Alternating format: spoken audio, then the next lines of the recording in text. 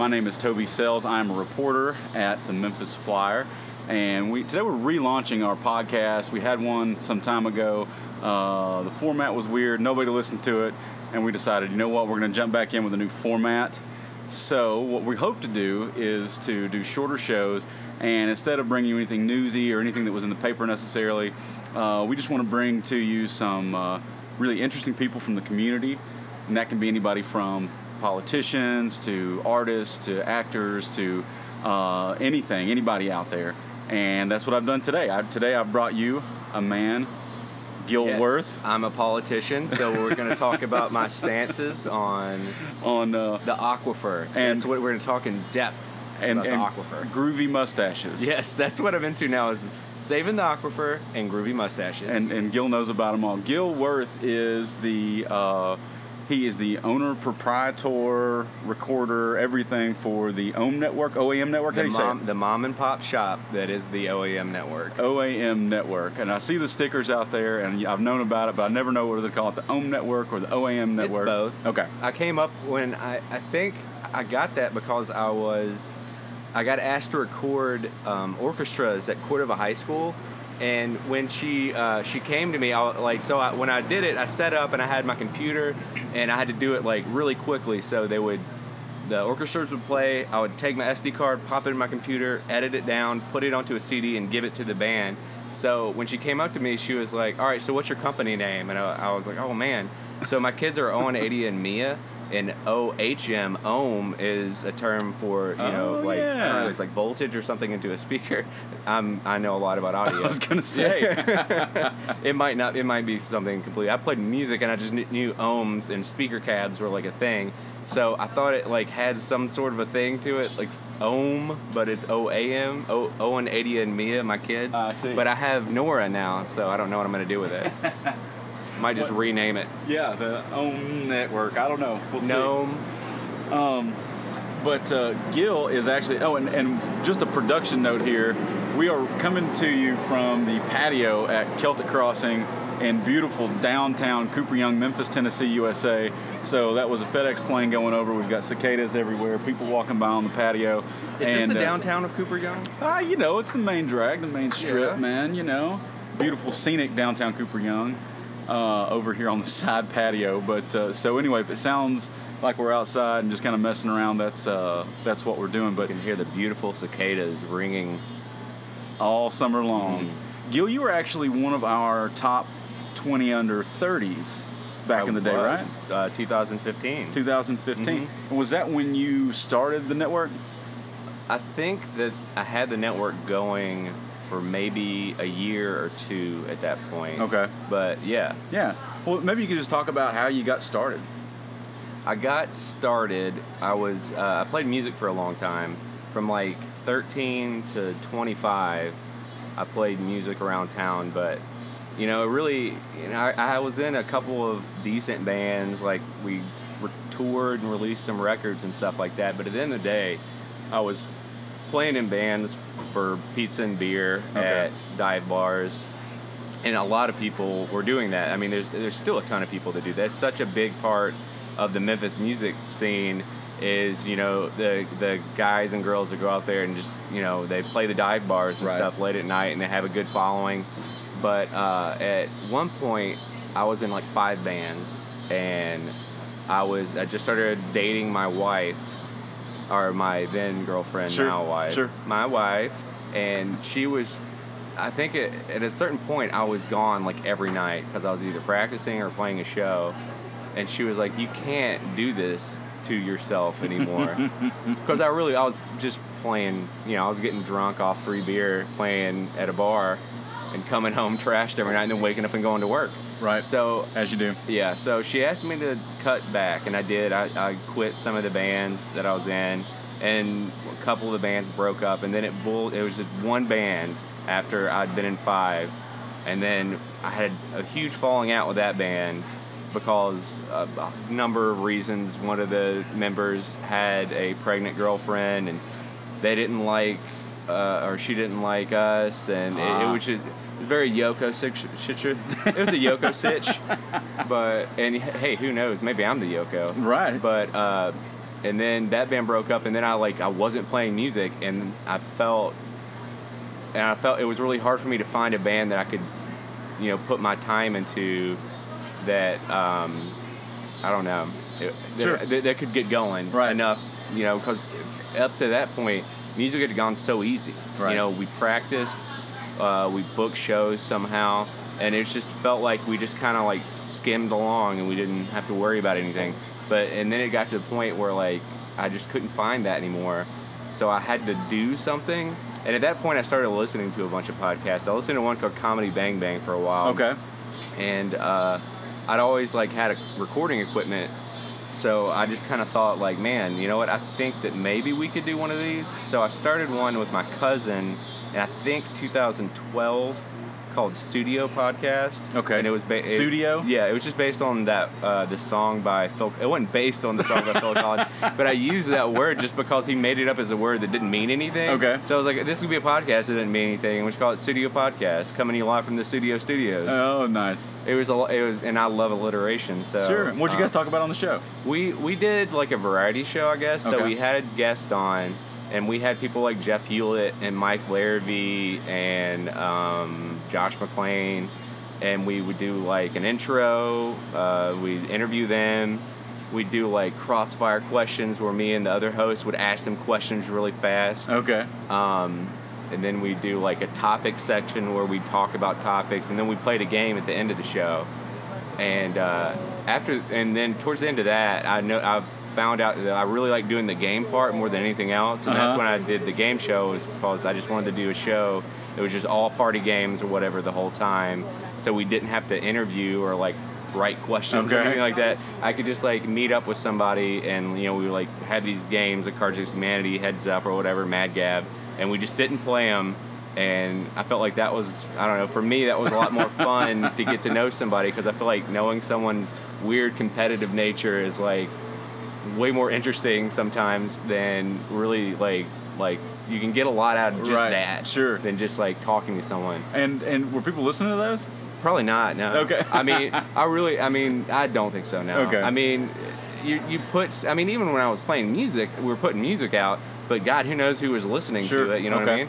So, and at that point, I was just putting the shows out there. I didn't know who was listening to it, but I really enjoyed putting it together, writing the intro to it, designing the logo, and like making like a package.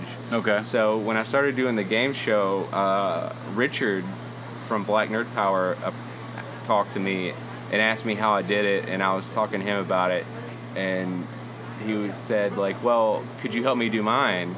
I had not, and he told me his idea, and I was like, man, that's a great idea. Yeah, let's totally do that. So we were recording stuff in the bottom of Minglewood. Okay. Like, I had a friend that had a practice space in there, and like 3 or 4 bands practiced there so they could afford the space. Okay. And then they just let us come in there and record when they weren't there. So when we would record, we just go down there. We had like a little card table and 4 folding chairs that we had to put in the corner when they practiced. So every time we'd go down there, we'd set everything up and record. A lot of the shows had like bands in the background practicing. There was a band that was across the hall from us that sounded like if Bob Dylan wanted to play Red Hot Chili Peppers. I want to hear that band right now. I hope they're still out there somewhere. Yeah, man. Making it happen. Yeah, I know. If someone's listening, they're like, oh man, that's my band.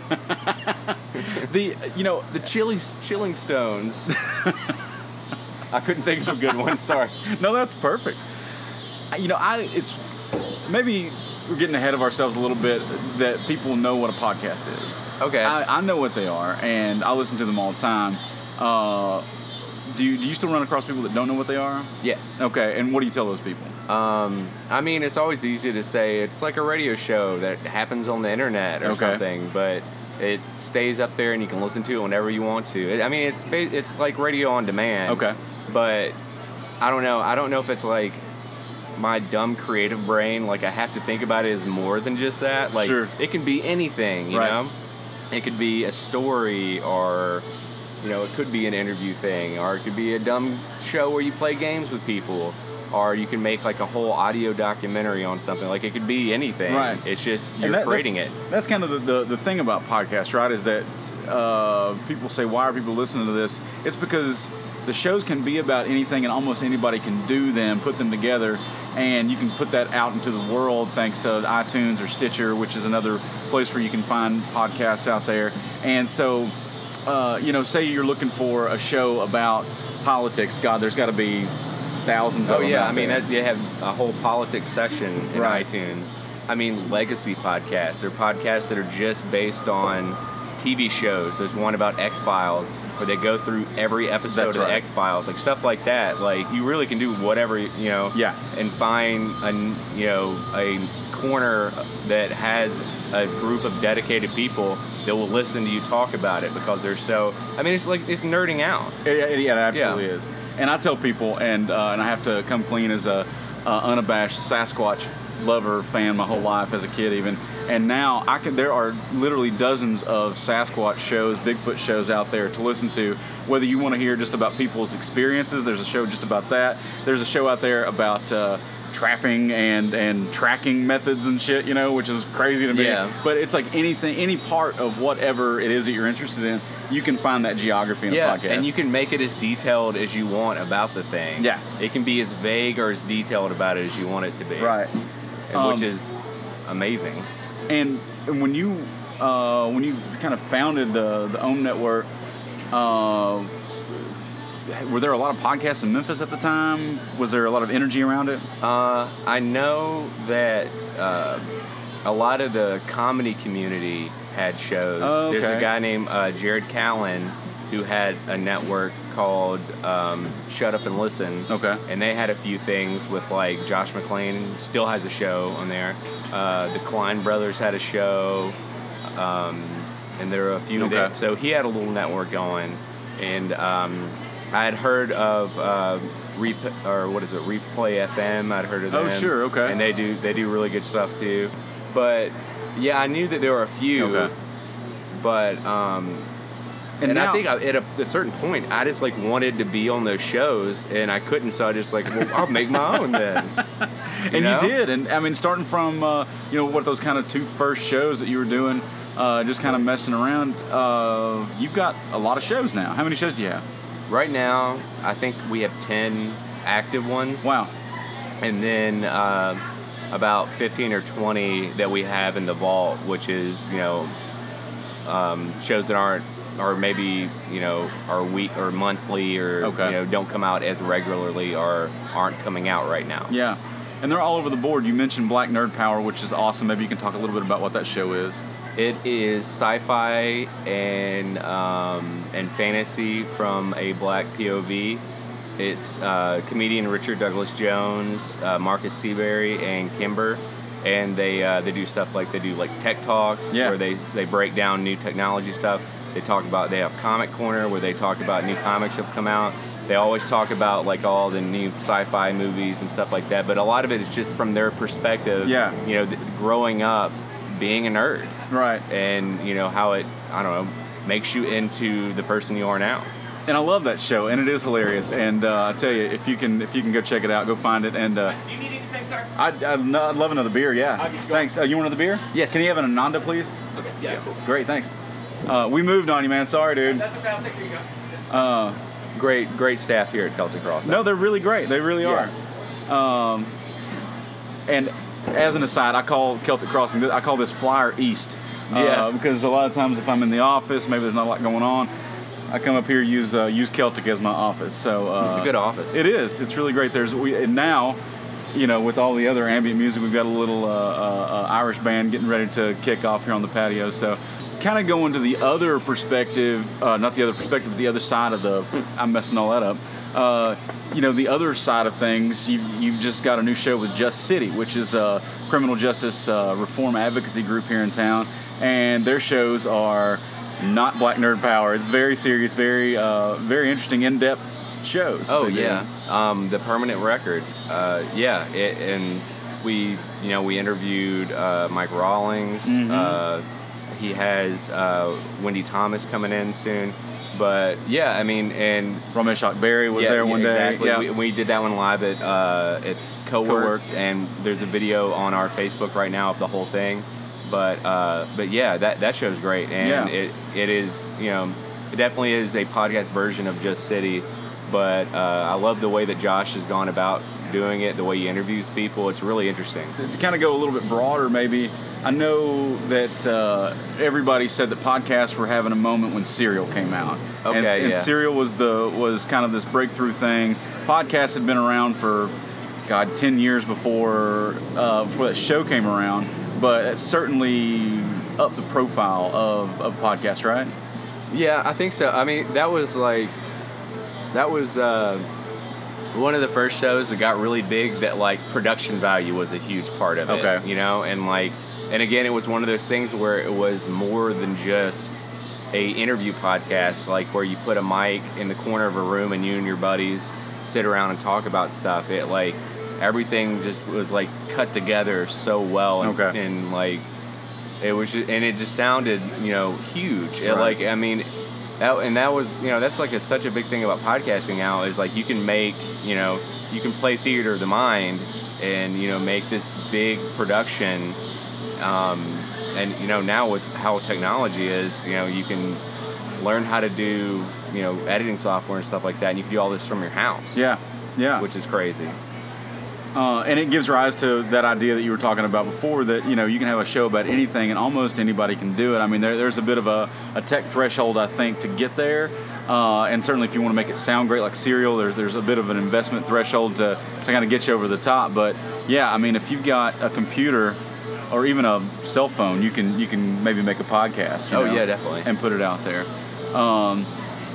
One thing we haven't talked about is the good news that OAM Network is now, you're talking about being in the basement of Minglewood there for a minute. You guys are getting ready to move to Church Health? Yes, we're moving into the Concourse building. There is Not Church Health, I'm sorry. but we're partnering with Church Health. Okay. They own the broadcast booth that we're gonna go, or we're going to share with them. I'm trying to think of the best word for that.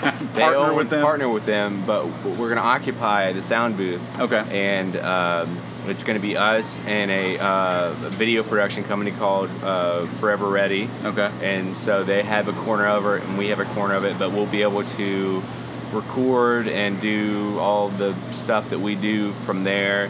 It's in the main atrium. There's a huge glass window on one side of it, Cool. so you can walk by and see us doing stuff. So it's going to be interesting.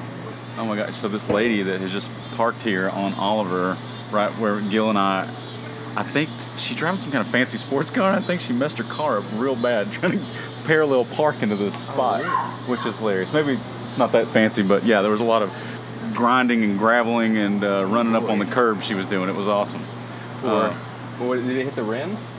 She might have scraped her rims. Oh man, she scraped her rims. This is great. This is excellent. Yeah, this is guerrilla podcasting at its finest here. Did cap it off. The very last thing, you know, some folks will say, well, podcasting is it's having a time, having a moment right now, but it's maybe a fad, a trend, and there's no way that it can keep going. Is that how you see it, or? I have to think everything is open as possible, you know, Sure. like everything just has endless possibilities. So, I mean, it's like almost like my mission statement. Like it's like, is it gonna last, or did you make a terrible decision? You should have stayed in school. You shouldn't have grown that mustache. Yeah, you shouldn't have grown that mustache, Gil. What are you gonna do now? Work in radio. Right. But I hope that we can continue to create something that that people enjoy listening to. Yeah. I can continue to, you know, produce some entertainment that people, you know, enjoy listening to and from work, or while they're sitting at their desk. Which, you know, is like always the big thing, is like, what's podcast's biggest market? It's like when you're sitting at your desk and you have to do something else, but you want something in your ears. Yeah. But I love listening to something. I think that it's especially like, it's just a different mindset when you're listening to a spoken, you know, a podcast or something. Like, it's not like listening to music. I feel like that at a certain point I can always kind of phase out of it a little bit and get lost in it. But with listening to a podcast, like, depending on what it is, like, I just feel like I'm invested in it. Right. You know, because like, especially depending on what the subject or whatever, I can get really invested in it, and it's just a different mindset. Right. absolutely. And I'm the same way. I listen to podcasts on my commute, and when I'm riding my bike to work, I've got about a 25-minute, 30-minute commute. Oh, we got some tree guys back here cleaning up some storm damage. So, more of the real Memphis going on here behind us. That is some real Memphis stuff. But yeah, I get engaged, and when I've got favorite shows, and I can't wait for them to come back on in 2 weeks or whatever. So I hope they're here to stay. I enjoy the hell out of them. But anyway, Gil, thanks for talking to us. I appreciate Thanks for having me. Good luck. Thank you. All right, man. I appreciate it.